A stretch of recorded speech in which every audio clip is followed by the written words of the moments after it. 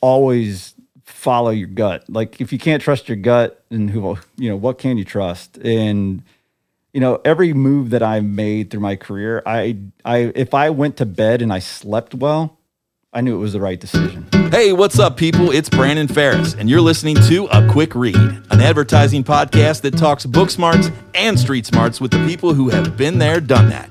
Today's guest is creative director Chris Zieverink, who takes us on his digital creative journey designing for brands like Ford and Mars. Plus, we tell the truth about Seth Godin's "All marketers are liars." You know what to do. Tune in and turn up.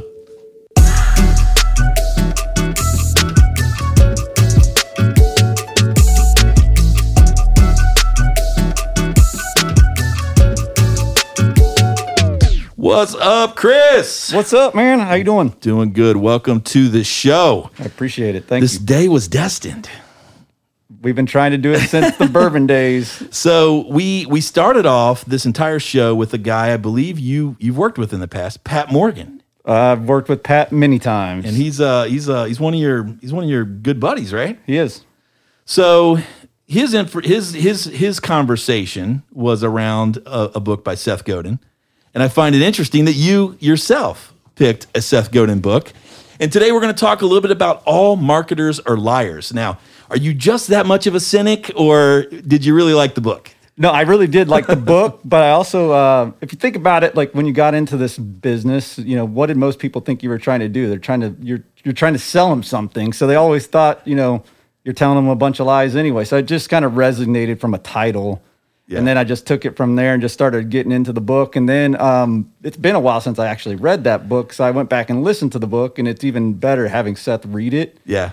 It's just, there's a lot of interesting pieces that come out when he's talking about it that you don't get from just reading it yourself. So it was pretty interesting. That's awesome. So before we dig into some of those big ideas, let's get a little background. How does a guy like you get into advertising? Is this by choice? Did you fall into it? Were you hard up? Did you knock up a girl? You had to pay the bills? Tell us how you got there. So I went to high school in Milwaukee, Wisconsin. Pat's from Wisconsin as well. So that's how we bonded really quickly. The cheese. It's all in the cheese. But anyways, I graduated high school and I did not have a clue what I wanted to do. So I was like, I'll do architecture.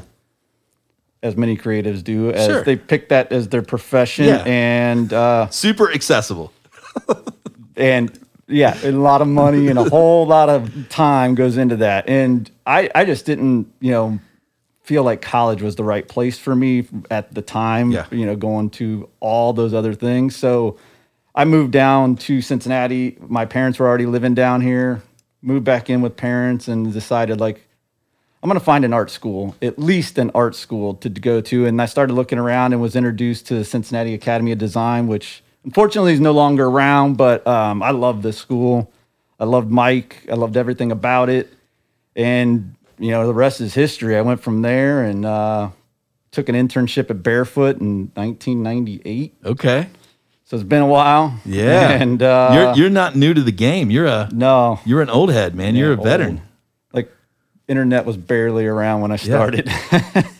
That's funny. So in that program, was it about advertising design? Was it an art school? What was the focus? And did you know really that you were going to end up doing everything from billboards to commercials to banner ads? It was kind of a 2-year, 11-month out of the year program. And it was, first year was color theory, painting, just understanding everything that went into visuals. And then the second year was all around how to take those visuals and actually tell a story about them, bring them to life. And, and that's why this book is very, very much on point for that life. Is it started, in college, and now it's you still got to tell a great story, or else, what are you building? Yeah. So you get out of design school. You said you interned at Barefoot. Then what? Where did your journey take you? And did you get a job somewhere as a designer, a junior? Did you work your way up the ranks? Talk a little bit about that. My first job was junior designer at HSR Business to Business. Okay. Which is currently Gyro. Yeah, a little B2B. I went from doing, my first website at Barefoot, where I just kind of started to understand what was going on for the Masonette Group, which used to be, big around here. Yeah. Restaurant group. Yeah. Doing the fancy stuff. Yeah, Le Normandy. The snails and the caviars. And then went up to do business to business at HSR. I was there for probably 7 years. Okay. And then and while you were there, are you just grinding it out? You're just like designing stuff all the time. Doing print, doing a lot of print work and basically doing whatever anybody asked, really. Yeah. And then I started getting some ground, and then this thing called the internet came around, and they started a new division there. And me and one other guy not really left the company, but left what we were doing to just do internet full time. And that's kind of how it started. And that's where I fell in love with doing just digital. So that's where the digital design journey began. That is now, where it began. Back in the day, were they using the terms UX and UI and CX and all the X's? Nobody had an idea what that was. All they had was the triple X. Oh yeah, that's where all the good stuff came from, right? Like video on demand. So, but no, it was it's been a long time, but that was more, websites had to fit in, the whole website 5 megs. Gotcha. And you're doing 30-page websites that are fitting into very, very small file size. So it's not very image heavy, more content heavy, not anything like what we do today. So you end up, getting pretty good at that, and you land at sort of your first big stint where you were for several years at Rockfish, right? No, before even Rockfish, I went to, I left HSR, somebody that used to work there during the .com days, bubble burst. They were either laid off or left. I can't remember which one. Brought me down to Bridge. So I went to Bridge Worldwide after that. Is that where you met Pat? That is where I met Pat. I think so. So you guys ended up on the same bridge together. Yeah. No, I met a lot of great people at HSR. I mean, I'm still friends with a lot of the people that were there. I'm married to one of them that I used to work with, and there was a lot of great people there. But I felt like I hit a ceiling there that I couldn't get above, so I left. And I told my wife, and I was like, "Hey, I'm going to this little company." That was probably about 30 people, leaving an agency that had like 120 at the time. Yeah. And she was like, "Are you sure?" And I said, "Yeah." Had an interview down there with, a great mentor. I would say a great mentor for me, Peter Schwartz. He took faith in me right away just from the first interview. And, he's like, "I don't care what we have to do. I'm going to bring you on." He brought me on, and, I stayed there for probably 8 years, close to. At Rockfish? At Bridge. At Bridge, sorry. Yeah, and then through being bought, Bridge got bought by WPP. Okay, so you were in the big guns there twice. Yeah. So Bridge got bought by WPP. The leadership started to change. Things were shuffling around. It didn't feel as like it used to. I got one of the guys that worked at Bridge decided to leave, and I said, "Hey, if they need a creative director, let me know." Yeah. 3 weeks later, I was working at Rockfish. There you go. That's where I was until, VML, Y&R, and all those things happened. And then now I have my own place. So the own place is great. Craft and Create is doing well. It's, it's awesome to run something by yourself, for yourself, but I'm not, I have a partner, and, myself and Dom do really good work. We've always worked well together. And we said, let's do this for ourselves. And that's what we did. And there you are. And that's where I'm at now. Here you are in your journey. Excellent, man. So this brings us to the first big idea of the book. So one of the things that Seth talks about is he talks about how in marketing we're all telling stories, right? We're telling these stories that may be true, they may not be true, but the whole point is whoever tells this story the best can convince people to sort of buy into a certain lifestyle, product, service, etc. One of the things he outlines in his book, sort of several steps. He's got 5 steps that the book's based on, and we'll focus on a couple. But one of them is this idea of first impressions start the story. And he says a first impression causes the consumer to make a very quick, permanent judgment about what he just was exposed to or she was exposed to. So how has first impressions been a factor in your career, whether it's one of your past clients or something you're working on now with your own gig? How important is it with design and creative direction to land that first impression on a consumer, or even pitching the work? How do you make that first impression when you're pitching that work? Yeah, it's interesting. It's with some of the clients that we have now, it was not just that first impression. It was getting in and making people have confidence in what you're pitching and talking about, but then also inviting you back for more meetings. And, so it takes a little bit longer to get people to trust a new agency, especially a small new agency. Yeah. But once they do, we have had nothing but great reviews from everybody that we've worked with so far. And hopefully, through those conversations that they're going to have with others, we're going to continue to get new work, new opportunities. But it all came down to that first impression. They got referred to us by somebody that I had a meeting with. Right. And that meeting just turned into another meeting, and then that meeting turned into work, which was great. The first impressions are very important. Like first time I met you, I was like, hey, I like that guy.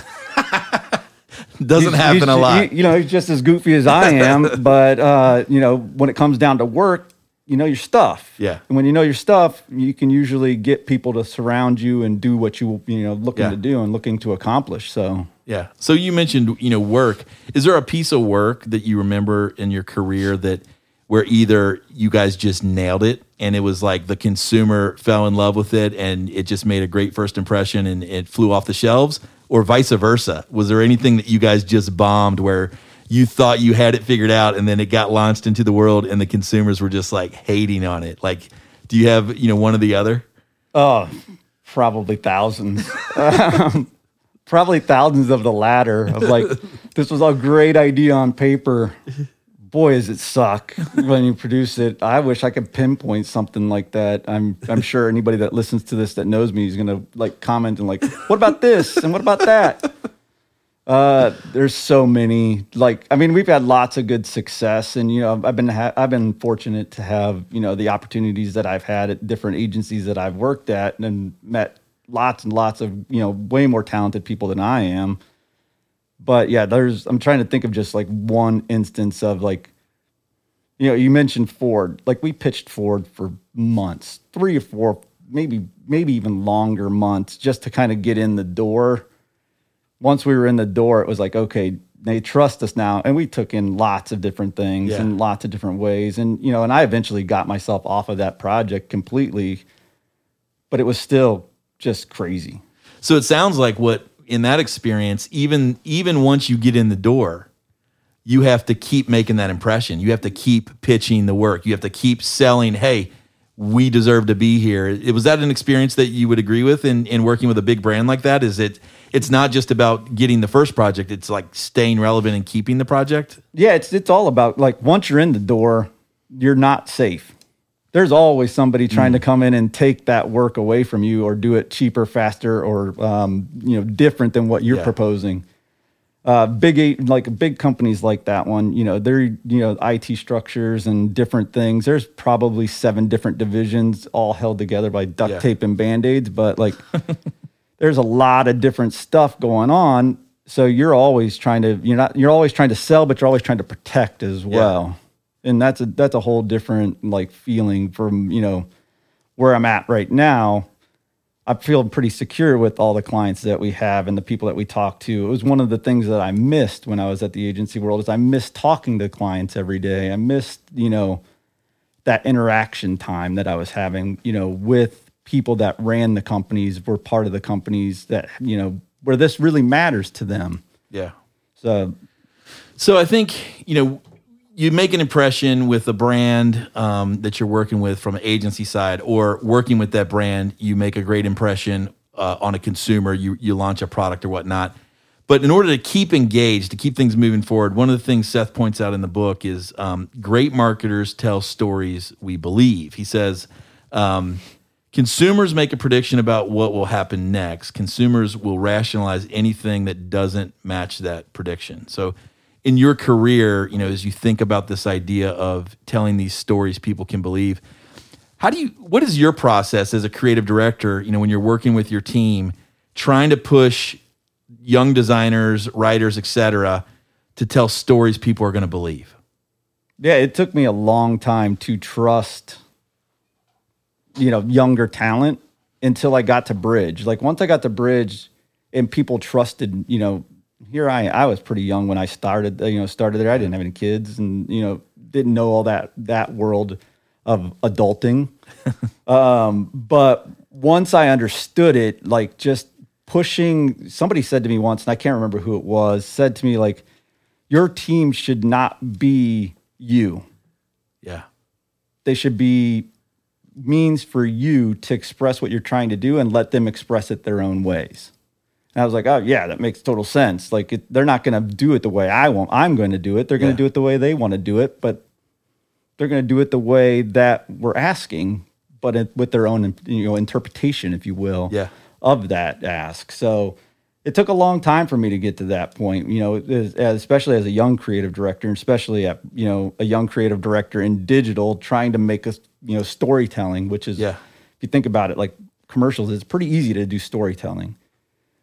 In digital, it's a lot harder. It's, I feel like it's a lot harder to do that storytelling in digital, but once you figure out how to do it and get that, established first look view down, it all comes together great. In being a designer, web sucks to do great design on unless you have great writing too. So you always have to have that marriage of both. And it took me a long time to learn that as well. It's like, you can't make bad words look good. You can't make good design read well if you don't have both. Yeah. So did you find yourself in those phases as you were learning to become a creative director, wanting to just hop in the chair and just take over and be like, look, just do this? Like, did you find yourself having to fight against that? Every day. I still fight against it now. Yeah. Yeah, because I love designing. I mean, that's why I started a new company, was to go back to doing that and to kind of get to where I was doing not just design, but still having that client relationship, figuring out the business standpoint. I would say we're getting better at the business part. We're really good at the creative part. Yeah. Would you say that, when we talk about the stories, and telling stories, believing stories, I often, think that we tell ourselves stories on who we are, who we think we are. Do you think that in the larger agency environment, you felt like maybe you were living the wrong story? Like you were a maker, you wanted to get closer to the work, you wanted to have more interaction with that? Or is that something that was unexpected? You didn't know that until you got there, and then you were like, man, I really miss this. I guess, what was it? Talk a little bit about that. What did you like about being further away from the work? And then what did you hate about being further away from the work? Yeah, so being further away from the work, from an aspect of like creative directing, was more around, I missed the work tremendously. I loved to get into design, but I knew that it was what I had to do to grow was to take on other responsibilities for the company, like do the business part, the brainstorming part, the brief part. Getting all of those pieces done was a great way to just round out who I was as a creative, to where I knew I was going to use those every day. But I miss designing a lot. And I love designing. I sit with my kids, we draw, we do all kinds of different things like that. But I still miss that delivering something that makes somebody, happy to pay you, basically. Yeah. That's awesome, man. And I think that, as I talk to other creatives and have these types of conversations, I think sometimes where we hold ourselves back is we tell ourselves a story that we think that limits us. Did you ever find yourself in your career feeling limited by your own sort of constraints of, well, that's not really me. I'm this type of guy, or I'm this type of creative, or this type of designer, or were you? And if so, how did you get beyond that, or are you still wrestling with those sort of things? No, I wrestle with it every day.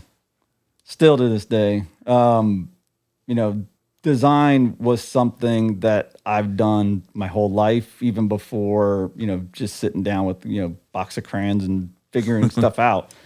But still, it's one of those things where if I didn't do this, I don't know what I would be doing. Yeah. That's how much it is of me, to where if I didn't go into this profession, I'm pretty sure if I still stayed in Milwaukee and hung out with the friends that I hung out with, I would have a whole different life. And it wouldn't involve doing if it didn't involve doing creative, I don't know what it would be. Yeah. What's a project, if you take a minute and just think for a second, what was the last project where you were in the work, you felt like you were in your story, you were in your moment, you were doing your thing, your hands were active, you were making the design, you were using your new skills that you learned through leading and creative leadership and talking with clients, et cetera. But take us to that project and maybe break it down as not necessarily a case study, but talk a little bit about why that project was meaningful to you. Man, I'd have to think. Well, like we work for a security company right now, and they're great clients. They are, they're wonderful to work with, but they're still kind of stuck in that situation where they want to be bigger. Yeah. But they don't want to lose that family aspect, which, you have to respect, right? Like, they love their employees. They don't want to be so big that they lose track of who their employees are, but they also want to grow. So they hired us to kind of help them figure out how to get work done faster. So we're building apps for them. iPad app that goes out into the field. They do all of their inspection on. It's all calculated, is kept through. And what we basically have done is, try to figure out a way to prove out ROI on that app so that they get a return on their investment. And that return on investment is basically how they pay for the app, because we're going to allow them to do more things in the field and get more inspections done. It's been a long process, but it's a great piece of work, and it's for a great company. And I would say, like, in all the years that I was at Rockfish, we did a lot of great work. Whether it was Walmart, Mars, all the different clients that we worked with there. It still wasn't as fulfilling as doing an inspection app, because the inspection app it's got meaning behind it. It's not just telling a story for story's sake. It's telling a story that somebody can go and use. It actually makes their job easier. It makes their job, it allows them to do more. It allows them to get paid more. It's got a fulfillment to it. Even at the end of the day, they get to go, use, and it makes them feel good using it. So, do you think as a creative, that fulfillment increases the smaller the brand is, or the closer you are to the whole operation? Meaning, you just mentioned, I'm assuming this organization, you're talking with the people who own it or run it or at the top. And I'm sure you were, in your career working with larger brands, whether it be Ford, Walmart, or whoever, you were probably talking with people that had, tremendous power and say. But at the end of the day, it's such a large entity, and you were probably working on such a small component to that large entity. So that's what I'm hearing. Do you find that to be true? The smaller the client, the potential greater fulfillment, or is that just a myth? It's probably a little bit of truth in there somewhere, but there's probably a little myth in there as well. I mean, it all depends. Like, what are you doing for that company? What are you getting in and doing? Are you redoing their corporate website where everybody that touches it from a corporate perspective is going to go, oh, look at this, is nice and new and shiny? Or are you doing a division, like through the days that I was at Bridge, we probably launched and redid 38 P&G brands. Wow. And worked, everything from Homemade Simple to all the other brands, whatever it happened to be. But like, I think I redesigned Swiffer 3 times while I was there. You know what I mean? Like, and, cause like the brand, even when you fulfill everything to a T for a brand manager, that brand manager leaves, the next one comes on, they want to redo it. Well, and it's kind of a dusty brand, right? So it takes a while you got to redo it every year. Yeah, it's a dusty brand. There you go. That's why I'm here. I bring in those type of comments. Man, that's just really interesting. I love talking and hearing different people's experience. As far as, again, when you think about those stories, is there a story for you that like you've thought about stepping into? I mean, obviously you're in the midst of this new chapter, right? You're doing your own company, your own thing. Is there something else that you're like, because what I know to be true about creatives is creatives have like all sorts of things happening at once, right? So you got side projects and side hustles for your side hustle, that sort of thing. Is there anything that, now that you're sort of starting to live the truth of your current, company, is there anything that you're like, okay, well, here's how we can build on that, or here's the next thing I'm kind of starting to tinker with? Yeah, I mean, we've been trying to figure out how to, grow.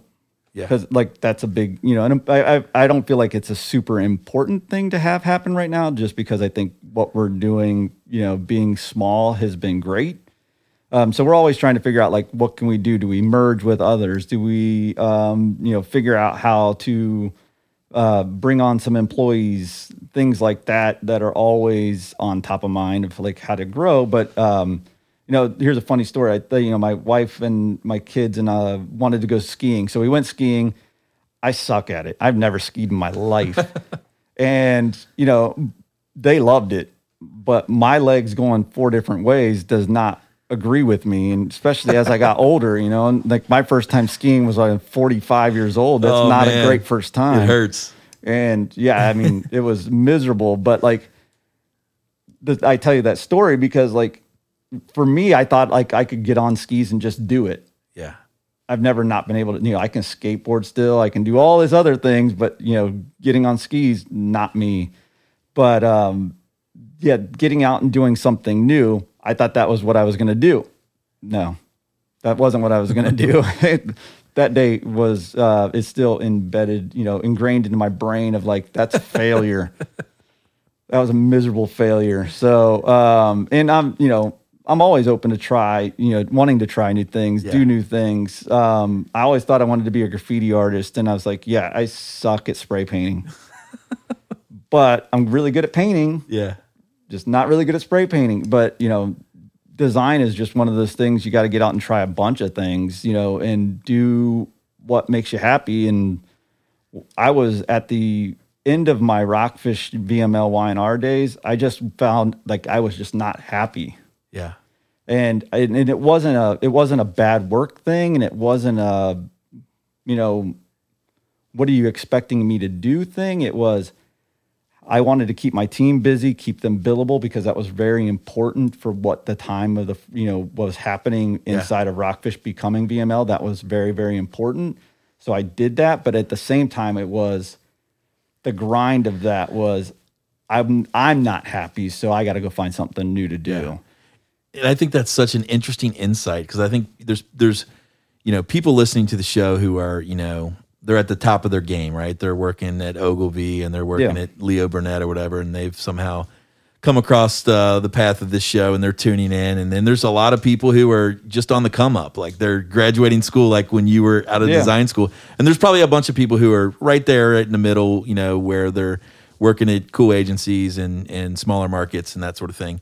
And so I think oftentimes we look at other people's stories or their journeys and we think man, you're on top of the game. You're at this holding company level agency doing cool work with this stuff. And, you're the man, your portfolio's dope, your work looks good. Everybody thinks you're, cool and they want to network with you.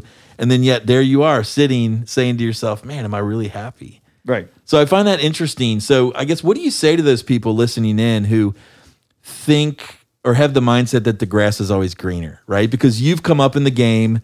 You've worked at smaller agencies. You went to the bigger agencies. You're working on big brands with big names.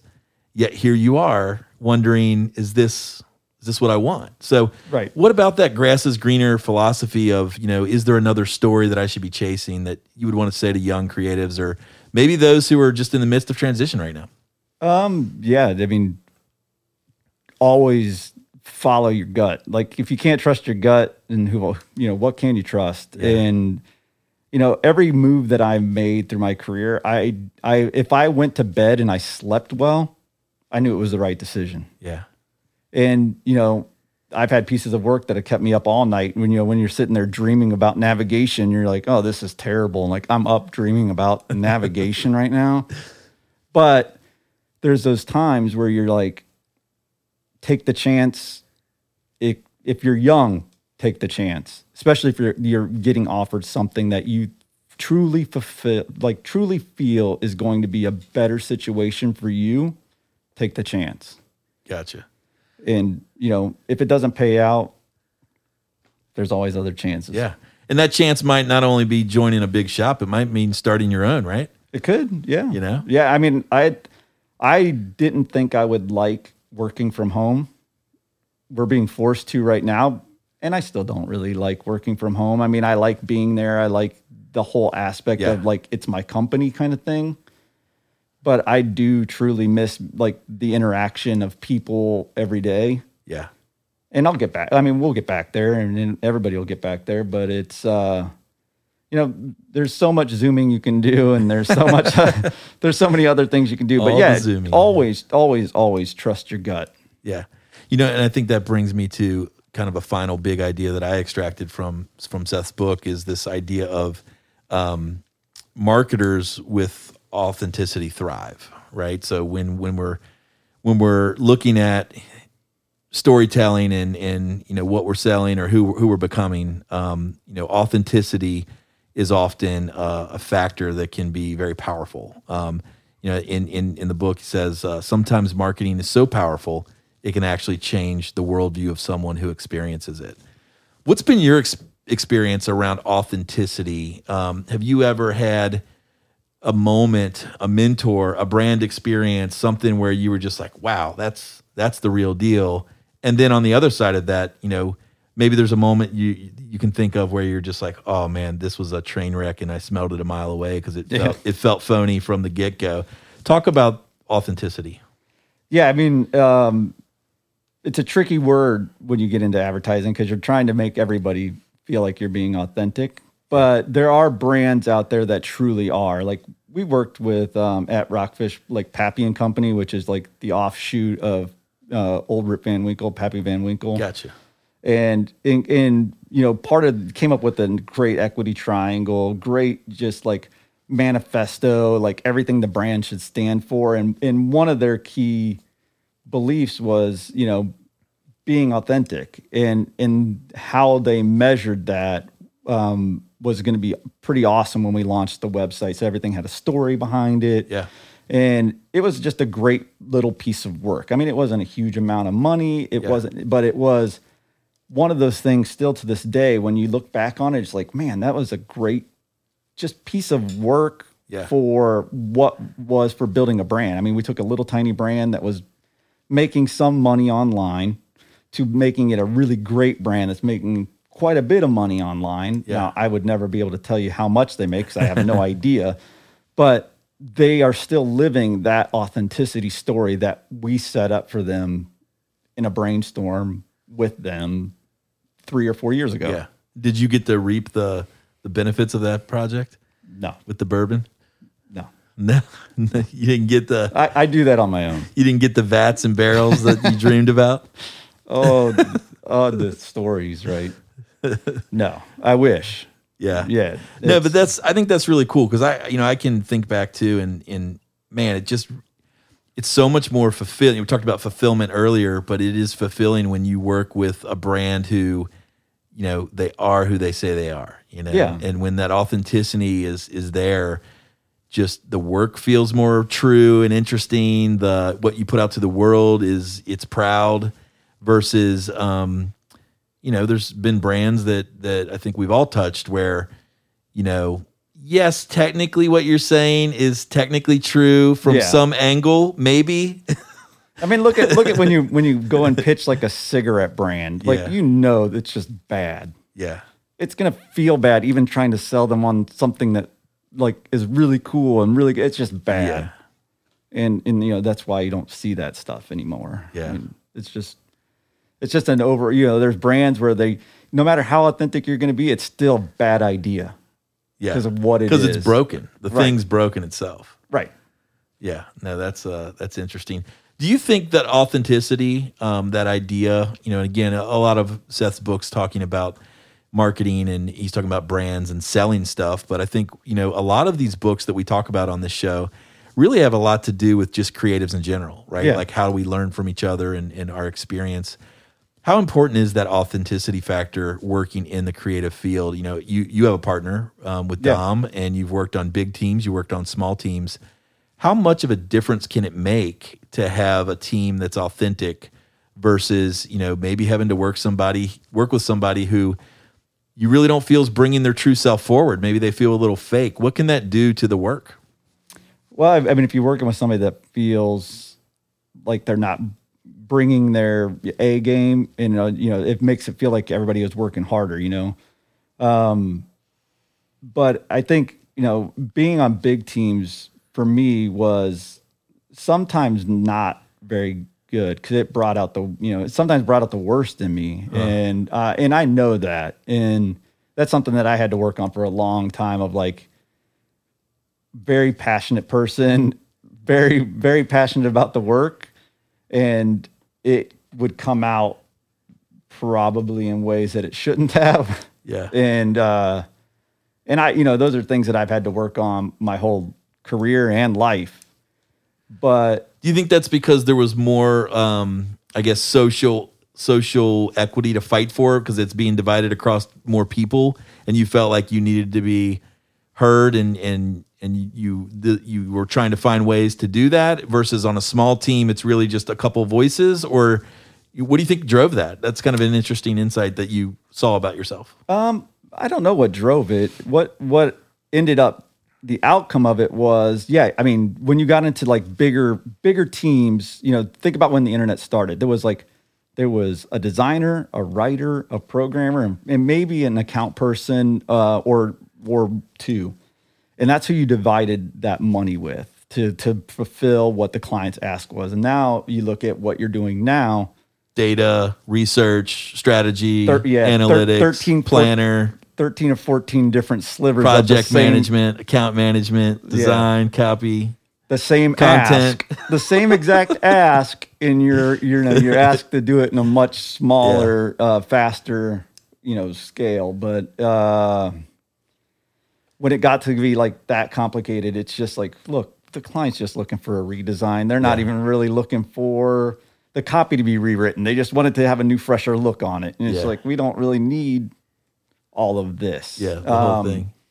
And that's kind of what I like about what I'm doing now is like I can go in and ask those questions. Do you want to improve this? Do you want to do that? Yeah. And get those answers and get the right people in place for them versus them paying for things that they might not necessarily need now. Yeah. So I do like that. But we all have a place to play in what we do. Yeah. It's just finding that place. And often I would jump out of my place. Well, now that the place is yours, yeah, I'll spin it back on you. So we'll use this to measure your growth maybe several years from now. What are you going to do now differently? As you talked about, you want to look into growing, craft and create as you scale or grow or join up with another shop.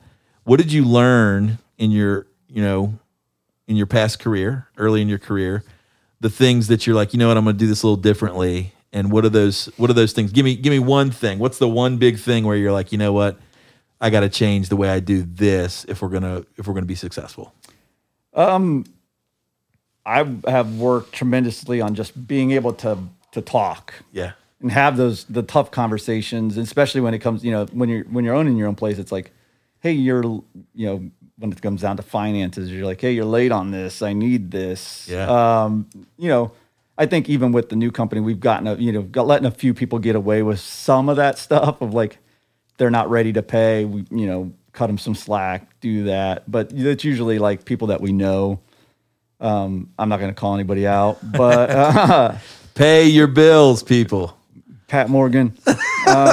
Just kidding.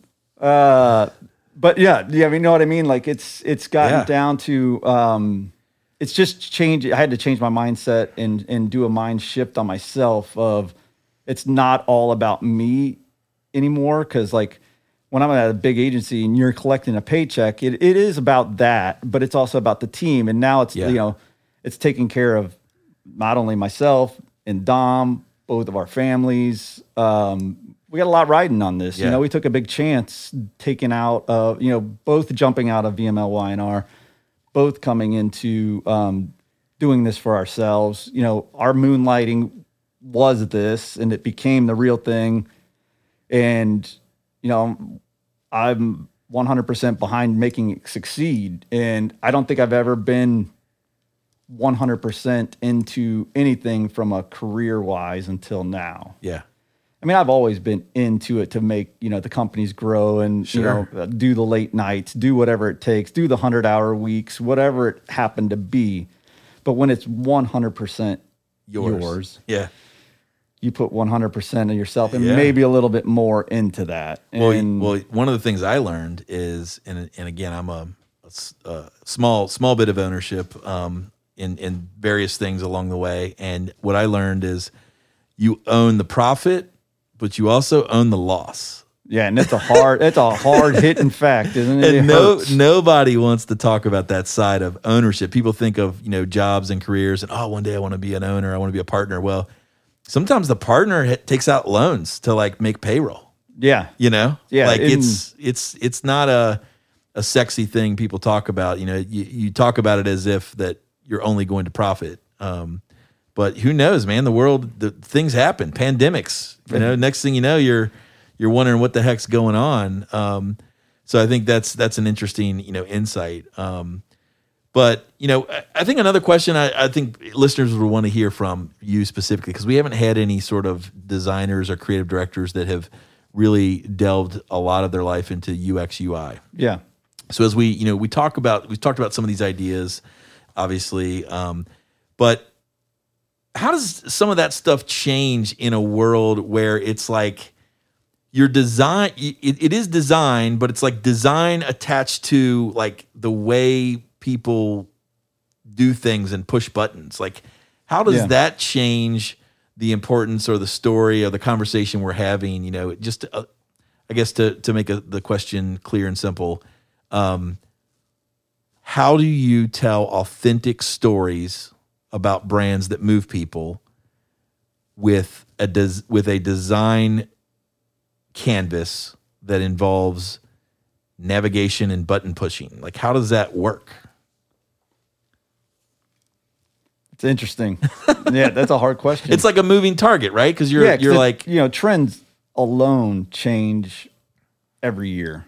yeah, Like how, this year it's going to be skeuomorphic or, something like that. And you're just like, oh, are we going to get the app done in time so that this is still relevant? yeah, But it's a hard question to answer. It really is. Because, when you got, if you think about 10 years ago, it was, how do we get a budget to do custom photography for this website that will only be used on this website? And people are like, oh, no, use stock. And it's like, well, that's not really authentic to the story, right? yeah, And I remember having, plenty of knockdown battles about budget just to do that, just to do a photo shoot or to do a video shoot or to do just a tabletop shoot of just the product so that it was different and told a different story and helped tell a different story than what was being seen on TV. Maybe it didn't tell a different story, but it continued that story online so that it wasn't, so we didn't feel like there was two different things going on for the same brand. It all kind of lived in an ecosystem of like the story. Yeah. And that story might not have been set up by the agency that you're working in. It might have came out of New York or California or Houston or whoever you're working with. But like for digital and digital storytelling, like if you have other pieces going on, equity is so important. yeah, And making sure that equity is consistent. I'm working on a project right now. I wish I could talk about it, but their equity is so authentic. It's really, it really is the core of why that brand exists. And hopefully, we can come back and have a conversation about that. But it's one of those things where if that authenticity is lost even on just one page or one piece, it's just gone. yeah.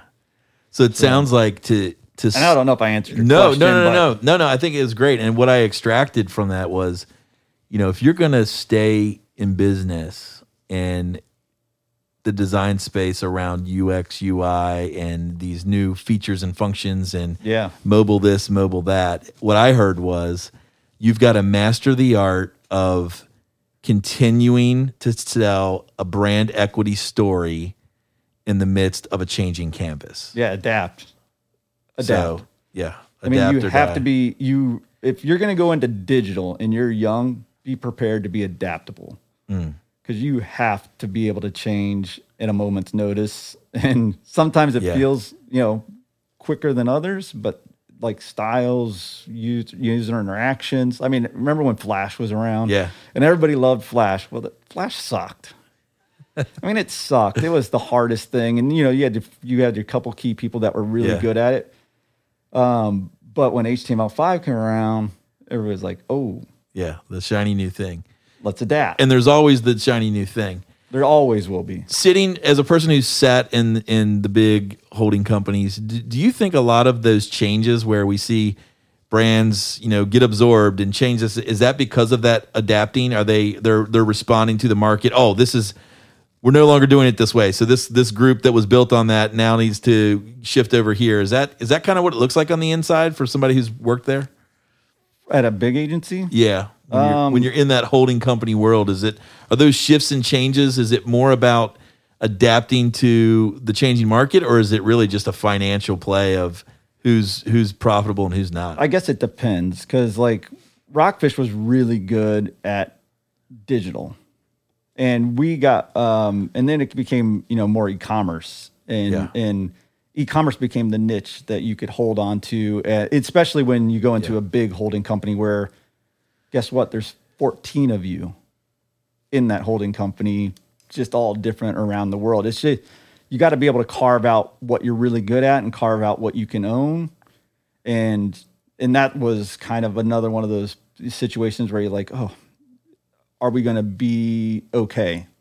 We ultimately were going to be okay, but like it was definitely like carve out the pieces that you can own. And the reason I left Bridge to go to Rockfish was just the thought of doing something. I was the fourth employee in Cincinnati, and it was just exciting to go and do something, completely new, start something. There was offices in Dallas and in Rogers, Arkansas. But for here, it was like there was 5, 6, 7, 8 of us quickly. And that's how, it stayed that size for a little bit, and it was fun. It was like having a startup that was funded by 2 other agency, locations. So it had like a really cool feel about it and had fun about it. But it was also like kind of scary because you're, taking a leap and going somewhere new, but not to put in your agency's name, but. So, I think as we talk about being in advertising, and we've sort of reflected a little bit upon, Seth's book and hinted at some of the things he talked about. Here's my final question as it regards to the book for you, and I'll phrase it towards advertising in general. What do you think's the biggest lie about advertising? That it's easy. It's not easy. Not everybody can do this job. It's not easy. It's not for everybody. But the ones that it is for and the ones that like it, love it. Yeah. But it is not an easy profession. Yeah, I think people oftentimes look at us and they're like, you do what? Like, you guys are... Oh, that sounds so fun. Yeah, you guys are just, making fun stuff, and you have a culture where you can, have a bourbon at the end of the day or whatever. And like, you guys have a kegerator in your office? Yeah, I get so many people that, that say that, people that aren't in this world. Yeah. And then what they don't understand is like, this thing is built on like soul crushing. It's built on you bringing ideas forward and people telling them they're not good enough. People that may not have the right to even tell you that, telling you that they're not good enough. But it's a beautiful thing because at some point you come to really appreciate that. And like, I think you will, again, we talked about authenticity. You would probably much rather have a soul-crushing, authentic critique that's going to make your work better than to somebody just to come glad hand you and say, oh, you're so cool. Yeah, I'd much rather pitch a client on an idea that is authentic and out there than one that'll get bought and you're just going to be miserable bringing to life. Yeah. You know what I mean? Like, we can do that all day long. That's really easy to sell somebody, what they want or what they've asked for. But how can you take what they've asked for and make it better? Yeah. make it more on brand, make it more authentic, give them some ideas that they didn't think of and like, oh, I would have never thought of that. That's the best response ever. Yeah. Is, oh, I would have never thought of that. That's perfect. When you get those kind of responses, that's pretty awesome. Yeah. That's cool. Makes you feel like you did your job. We did a pitch at Valvoline one day and there was 9 people approving work. And you're just like, oh man, we got to get this locked down. How do you get 9 people to get down to one idea? And, through conversation and getting them to talk, you can. Yeah. Well, it sounds like you're definitely figuring some things out, and you got this journey with always learning with Craft and Create. How do people work with you? People have, listened in. They're like, okay, this guy's interesting. He's got some things to say and a point of view, and maybe they go, where do they find you? How do they connect with you? That sort of thing. Well, craftandcreate.co is our website. You can always get on there. Our Facebook page, Instagram. All of them link to either a hello email or my personal email or Dom's personal email. And just start the conversation that way. Because, all of the work that we've got so far, we haven't hunted for it. It's all been word of mouth or just through somebody being happy and referring us. Relationships. Yeah. And you guys work directly with clients, but you also work for agencies too, right? We do. So we kind of have like 2 sides of our business. So one of the sides is agency overflow, basically. When an agency gets jammed up, has too many deliverables of their own, they can call us. We're, I would like to think that we're pretty well connected. Just being in the city for this long, you kind of know and meet everybody through whether it's like things like the Addies or other kind of convention meetings like that. And then so the agency overflow side of the business is fun, like because that's you get to go back in and work with people and do other kinds of things and different kinds of asks. And then we have our own side of the business, which is our pure they're our clients. We do all kinds of different work. Had to jump back into print once or twice this year. Yeah. But, it's one of those things where that's what's kind of exciting about being a small shop is you can kind of take on things and figure some stuff out. But if I were to say, hey, what is Craft and Create really good at? We're really good at taking complex, creative problems and making them user-friendly. Yeah. That's what we do. That's great. And I think that's also a great summary of, when we talk about marketing, and as, Seth talks about in his book here is when you can take complex things in life and tell simple, beautiful stories that people can cling on to, then typically they buy in. Yeah. Right? The simpler you can make somebody, understand something, the more that they're going to grasp to it and take it and do something with it. So, and, I wouldn't have even come up with that, but through conversations with people in my life that have, aren't in design, more on strategy, they're like, you're just really, really good at this complex part and making it easy. So we just kind of locked onto that and, it's been true and we love it. And it's a really good piece of, business. And it was, one of those things where somebody said it and I'm like, shit, that makes a lot of sense. Well, I think it's been a fun, interesting, complex, yet simple conversation. And I thank you so much for coming on, man. This has been quite the journey. I'm still, finding my way with what this show is. But I think that what's interesting is everybody brings such a unique point of view of what creativity is, what creative direction is, what advertising is. And it just means a lot that you came and hung out with me. Thanks, man. I appreciate it. Yeah, dude. And we we'll keep doing this every other Tuesday. We're bringing you brand new shows. They drop at 6 a.m. every other Tuesday, so it works out for your commute. And then on the off weeks, we publish a segment called The Bookmark, where I will reflect upon the previous week's episode, look forward to the future week's episode, and then share some listener feedback. So join with us on Instagram at A Quick Read Podcast. Connect with us on LinkedIn. Subscribe on Spotify and iTunes because that helps us get exposure. But yeah, man, thanks so much, guys, for listening. I hope you enjoy the show. And Chris, as always, man, I appreciate you, and you've been a mentor to me. And you always, thanks, man. I appreciate it. You always pick up the phone when I call, so that's half the battle. A lot of people don't. I call, they see my number, and then it goes straight. It might to have been the voicemail. beard.